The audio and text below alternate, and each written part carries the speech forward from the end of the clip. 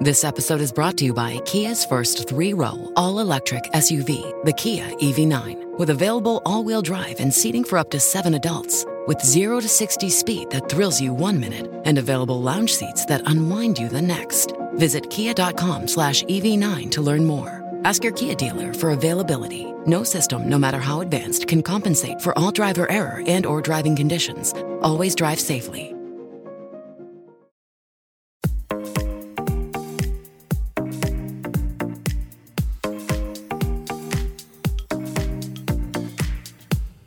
Hey guys, welcome to Relatable. Thanks for being here. Another pre-recorded maternity episode where I will be answering some of the questions that you guys sent me on Instagram.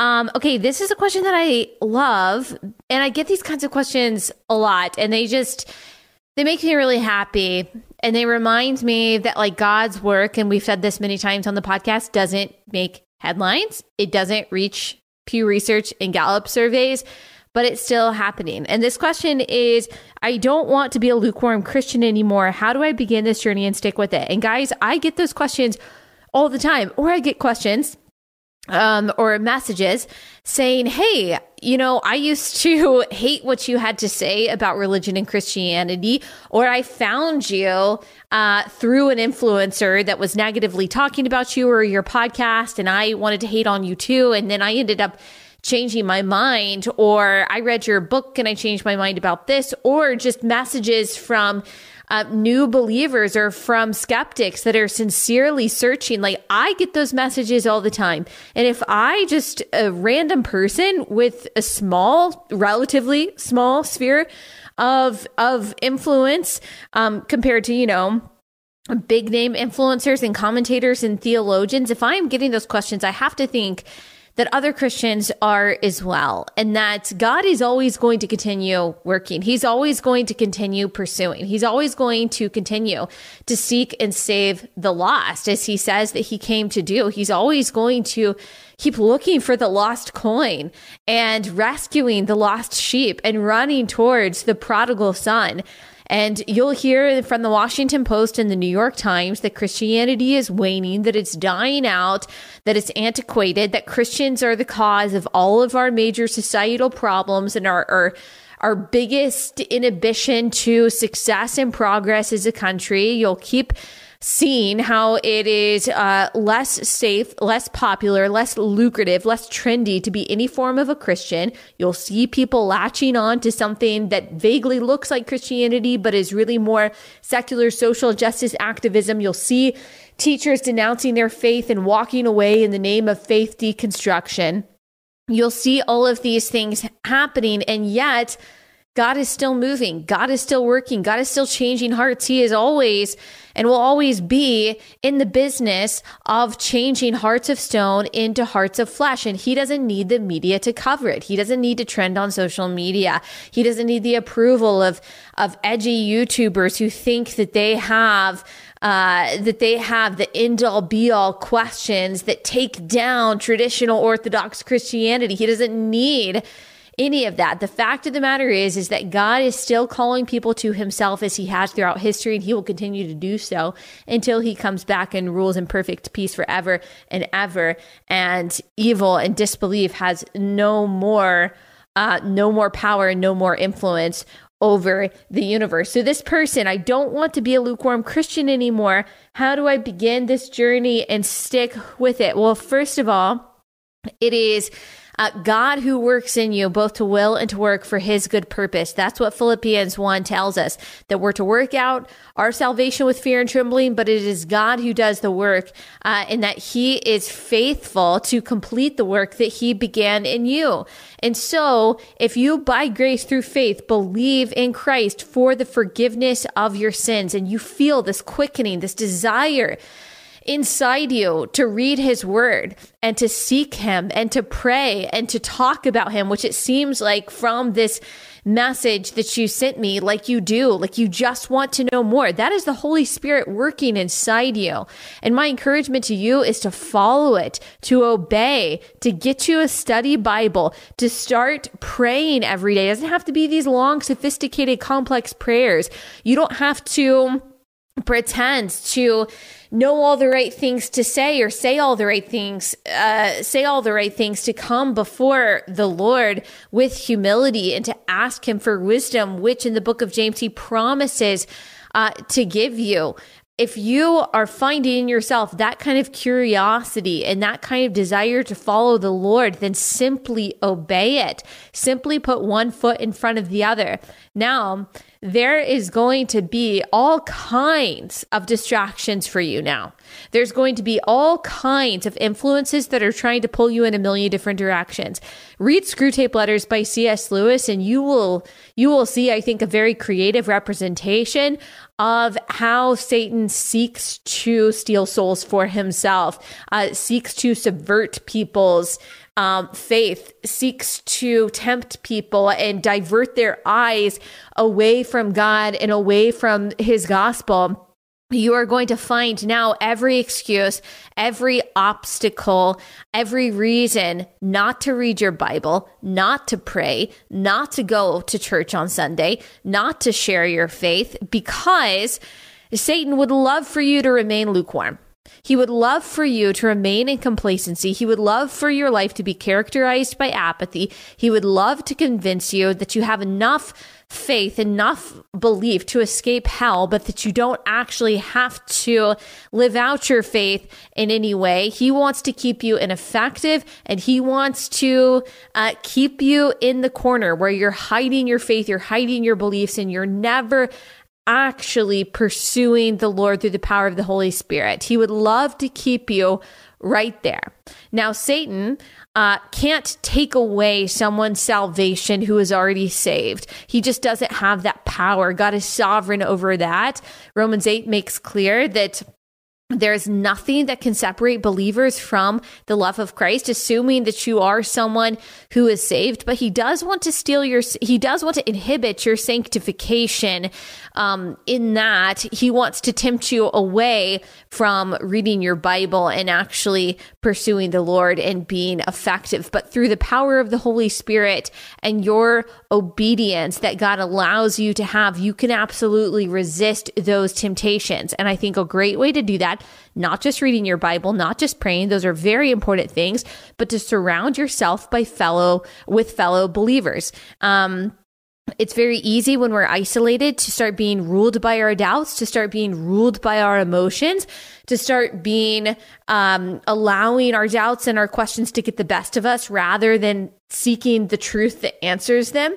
And if you surround yourself with believers who are more mature than you, who are passionate about their faith, who are more mature than you spiritually, maybe emotionally too, who are farther along in their walk than you, who can hold you accountable in reading your Bible and in cultivating your faith, then God allows that to be used as a protection for you, allows you to draw upon the strength and the faith of other people to continue to endure and to persevere when those obstacles are set in your path, when you are tempted, when you want to slide back into complacency and being lukewarm. And so if you have not found a biblical gospel-centered church near you, I encourage you to do that. Founders.org/church search has a pretty good tool on their site.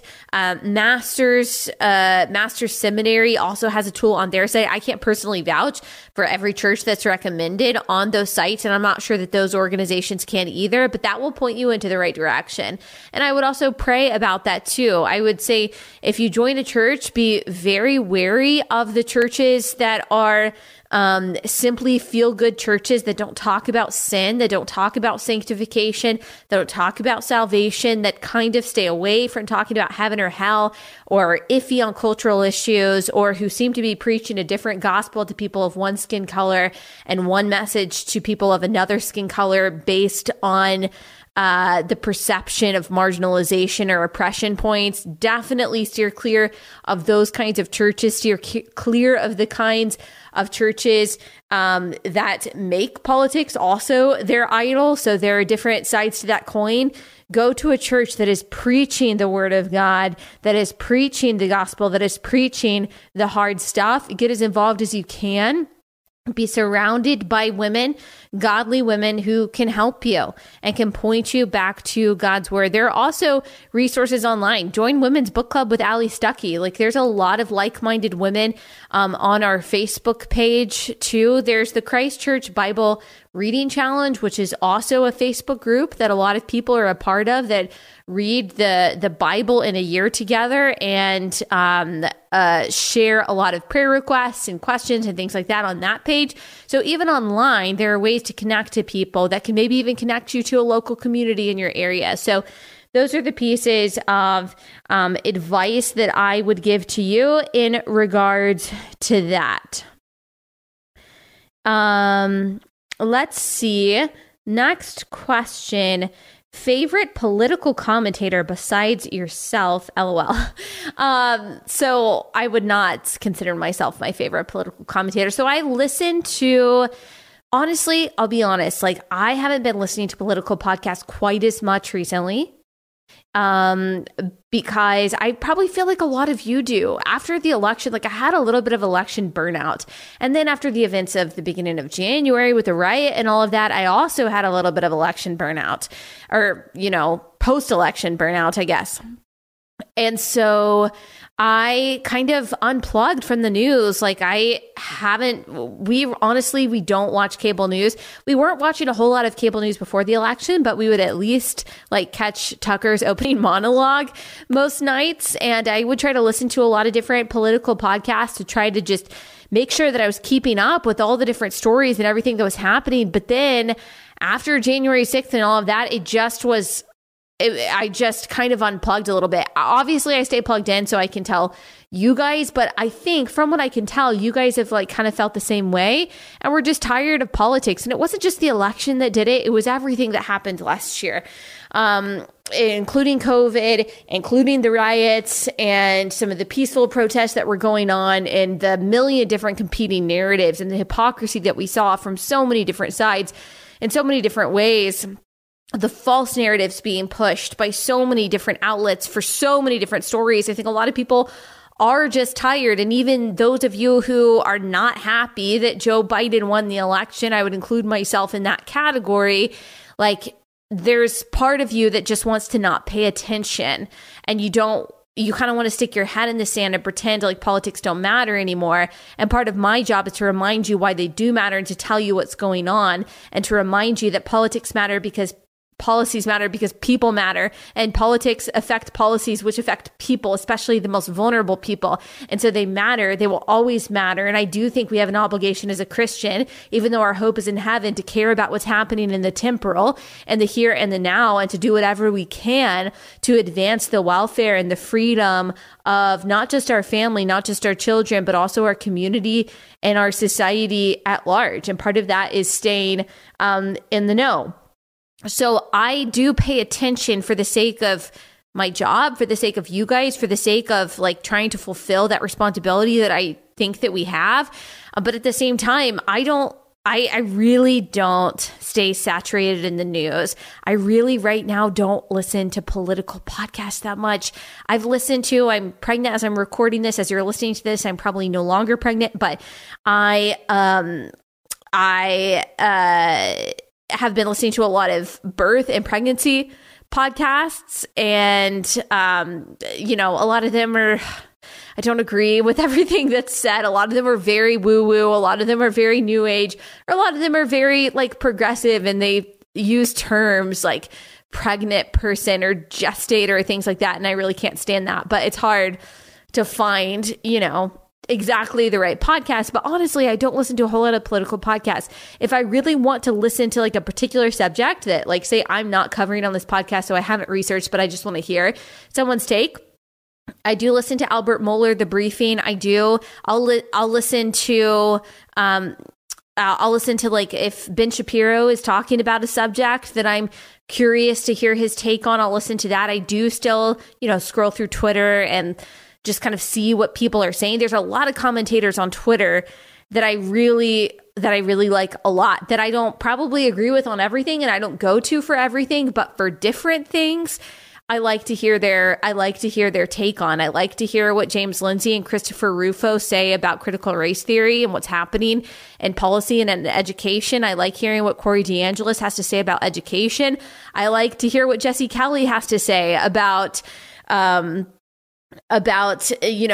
the fecklessness of the Republican Party and what he thinks about the future of our country and the future of the parties. I like to hear what Matt Walsh and Michael Knowles have to say about culture. I like to hear, let's see, I haven't listed like any women, but I do. There's some like female commentators that I like. I mean, I like to hear what Daryl and Virgil have to say about what's going on inside the church. I also follow a lot of people that you guys like probably don't know. I love following people like when I can tell they're just kind of starting out in their endeavor of gaining influence and gaining an audience and then watching them grow. I love that. And I love having those people on my podcast. Like when I first had Daryl and Virgil on, I mean, this podcast was a lot smaller, but also they were too. Like people were just starting to find out about Just Thinking podcast. And now it's blown up. It's hugely popular. It deserves to be so. And Samuel Say is the same way. A lot of people, he's gained a lot of influence. Monique Duson has also gained a ton of influence. Elisa Childers already had a lot of influence, but her influence has really grown through her YouTube channel. But these are people that aren't necessarily speaking at mainstream conferences, whether they be political or evangelical or Christian. But they are voices that I find exceptionally influential and important and that I like to follow. So there's a lot of voices. There's a lot of voices out there that are very important to me and that help me add a lot of insight to my theology and my politics. Nancy Pearcey, her books and her work have helped me so much. Nathan and Gabriel Finocio, I think that's how you pronounce their last names, or their last name, have also been very interesting for me to follow on social media as people who I think I differ with theologically on some things. I think they also give a lot of great insight. So there's a lot of good follows out there. Like there's just a lot of smart people, a lot of really not smart people too. That's really depressing. But a lot of really smart people that have a lot of insight that, you know, don't have necessarily millions of followers, but are bringing a lot of intellect to the table. And there's a lot of bad things about social media, but one good thing is that we have access to a lot of bad stuff, but good stuff and good information as well. Let's see. Ooh, someone asked, this is an interesting question. Ideal turn of events for the rest of 2021. Ideal turn of events for the rest. Ideal. See, when I think ideal, I think even like out of the realm of possibility. You like ideal, like that Joe Biden, that we no longer have like a Democratic president and a Democratic Senate and a Democratic House. Like that's one ideal for me, but that's not going to happen, obviously, in 2021. That the Democratic Party and that leftism in general stops being totalitarian mongrels. That would be ideal. People waking up to the corruption in our public school system and our teachers unions who don't care one bit about the welfare of your children. That would be ideal. Planned Parenthood completely going under. That would be ideal. Churches preaching the true gospel and not the gospel of social justice moralism, and people waking up to the divisiveness and the insidiousness of intersectionality and critical race theory. That would also be ideal.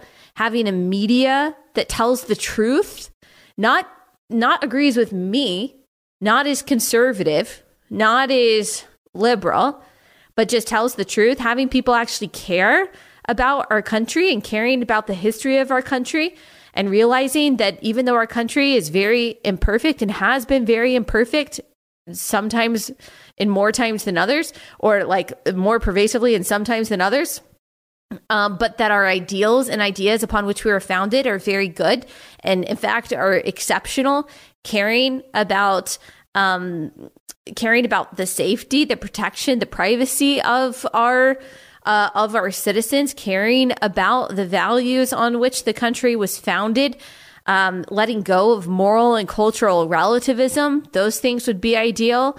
Our education system and academia actually helping kids and young people critically think through issues rather than only indoctrinating them with one side of the ideological spectrum's dogmas. That would be ideal. It would be ideal if parents also were more involved in their kids' education. It would be great if we all woke up from the stupor that gender ideology has placed so many people in and just realized that biology is pretty darn basic when it comes to XX and XY. Not saying that there aren't biological anomalies, but the exceptions don't disprove the rule that men and women exist biologically, and that gender identity is this modern idea that was actually presented by a guy who ended up being a total pervert, Dr. John Money, in the 1960s. And that in order to protect the more vulnerable gender, which is the female gender, we actually have to be able to define what a female is. And the best and clearest way to do that is scientifically. So to stop the gender madness, that would also be ideal.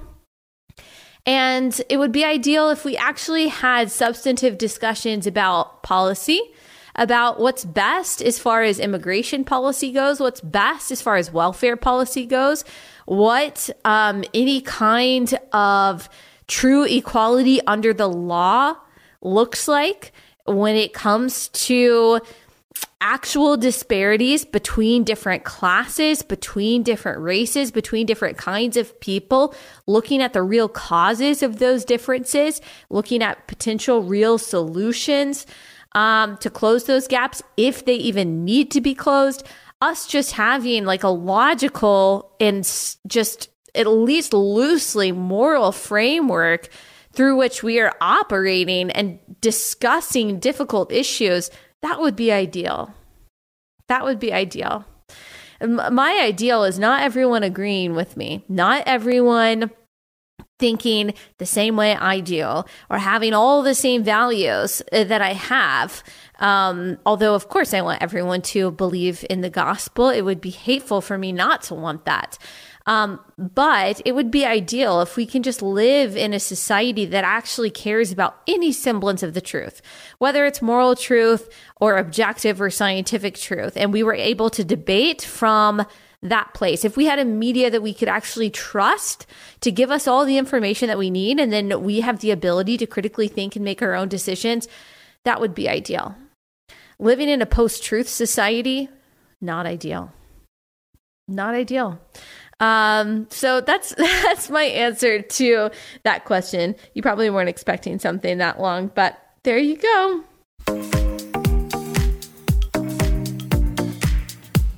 Okay, gotta take a quick break to tell you about Good Ranchers. I know if you've been listening to this podcast recently, you've heard me talk about Good Ranchers. You've been thinking about it. You've been wondering, is it really worth it? Do I need to go to goodranchers.com/Allie and check out this service that sends quality American beef and better than organic chicken to your front door? And I'm telling you, right, take this as a sign. The answer is yes. You just need to try this out because there's really nothing to lose.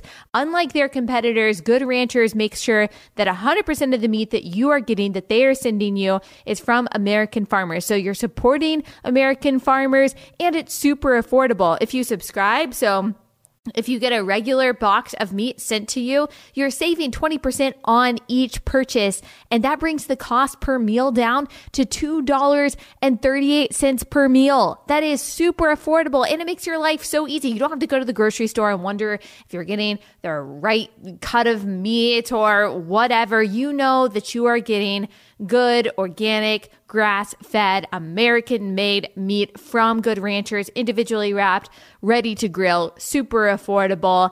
There's really no reason for you not to check this out. Also, this is something that if you're looking for, something to give your husband, or if you're looking for a way to make your life easier when you're cooking dinner every night, this is the way to do it. This is something that will make your husband very happy. He will be very impressed by your ability to pick out the certain kinds of meat that you did. I have been assured by the people at Good Ranchers that every cut of meat that they send is quality. It's the kind that you would pick if you really knew how to pick out the right cuts of meat.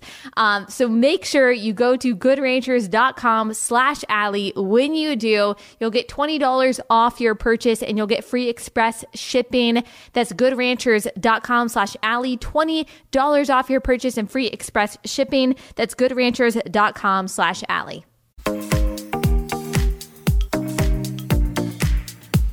Okay, next question. What is your favorite cookie? Probably just going to have to go with a mushy chocolate chip cookie. Like, I'm talking half baked.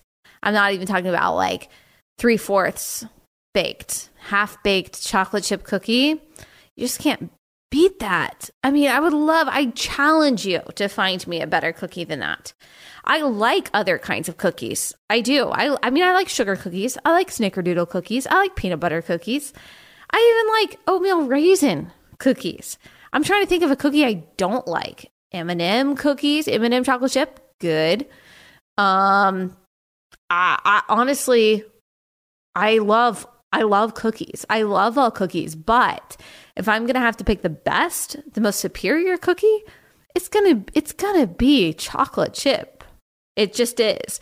And I don't think that there are any even like arguments to the contrary. Talk about an ideal society. Ideal society is when everyone agrees on the objective truth of the supremacy of chocolate chip cookies. Do you get a lot of hate? How do you handle it? Sure, I do. I don't get as much as I think that people who hate me wish that I did.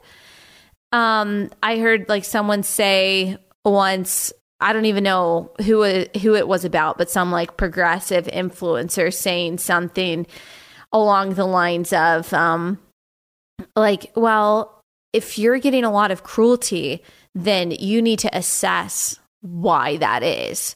Well, first of all, that's very, excuse my language, but stupid logic. So you're saying that if a particular group or a particular person is getting bullied, then it's not the bully's fault or the people who are being cruel. It's actually the person who is getting bullied and is the subject of the cruelty. You want to play that out logically?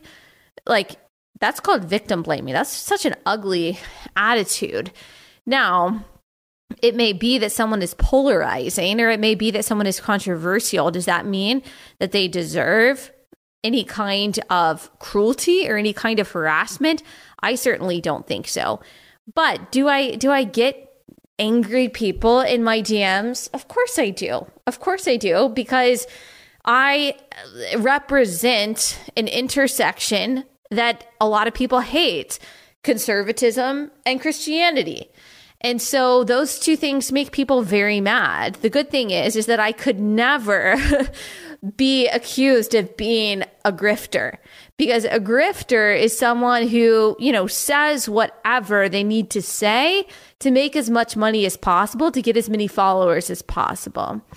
And I could have a lot more. I could, if I chose one or the other. I think if I just chose political commentating, I never talked about my faith. I certainly never talked about like specifically Reformed theology. Then I could appeal to a lot more people. But because I don't just bring like vague notions of like God, family, guns into my conservatism, but I actually talk about theology, and in particular Reformed theology, that automatically is going to cut a good portion of your audience off. Because people don't want to hear about that. They don't want to hear about both. Either you've got Christians that will come to my podcast and say, "Oh, I like what you have to say about the Bible, but I hate your politics, or I hate when you talk about conservatism or whatever." And then you'll have people on the other side who say, oh, I really like to hear your politics, but please, like, leave your faith out of it or leave the religion stuff out of it. I would say there are fewer people like that than the first category. The first category, those people tend to be the ones that actually have no problem with like more left-wing Christians talking about their politics. They just have a problem when conservatives talk about their politics, or they don't see like social justice, secular social justice as political. So they're okay when leftist political commentators talk about it, but they're not okay when conservative Christian political commentators talk about their perspective. They'll call that divisive, but they don't think that, for example, like Christians posting a black square or agreeing with everything that Black Lives Matter says is divisive. And so typically that's what's underneath that category of people who maybe they like what I have to say theologically, they don't like what I have to say politically, and that's fine. If I wanted the largest audience possible, I would either never talk politics or I'd never talk religion. But instead, I've chosen to talk about these two very polarizing subjects, which I do, again, not because I want to be polarizing, because it would probably benefit me a lot more to not be. Like, I just pick one polarizing thing that at least more people want, like, agree with me on. But the reason I talk about them is because I genuinely believe this stuff. Like, the reason why I talk about Reformed theology, the reason why I talk about theology, the reason why I talk about the Bible, the reason why I talk about conservative politics is because like all of these things are genuine aspects of my worldview. And thankfully, like through choosing to talk about these things, I have found a very sizable audience who is also thinking through these issues in the same way, or who wants to think through these issues in the same way.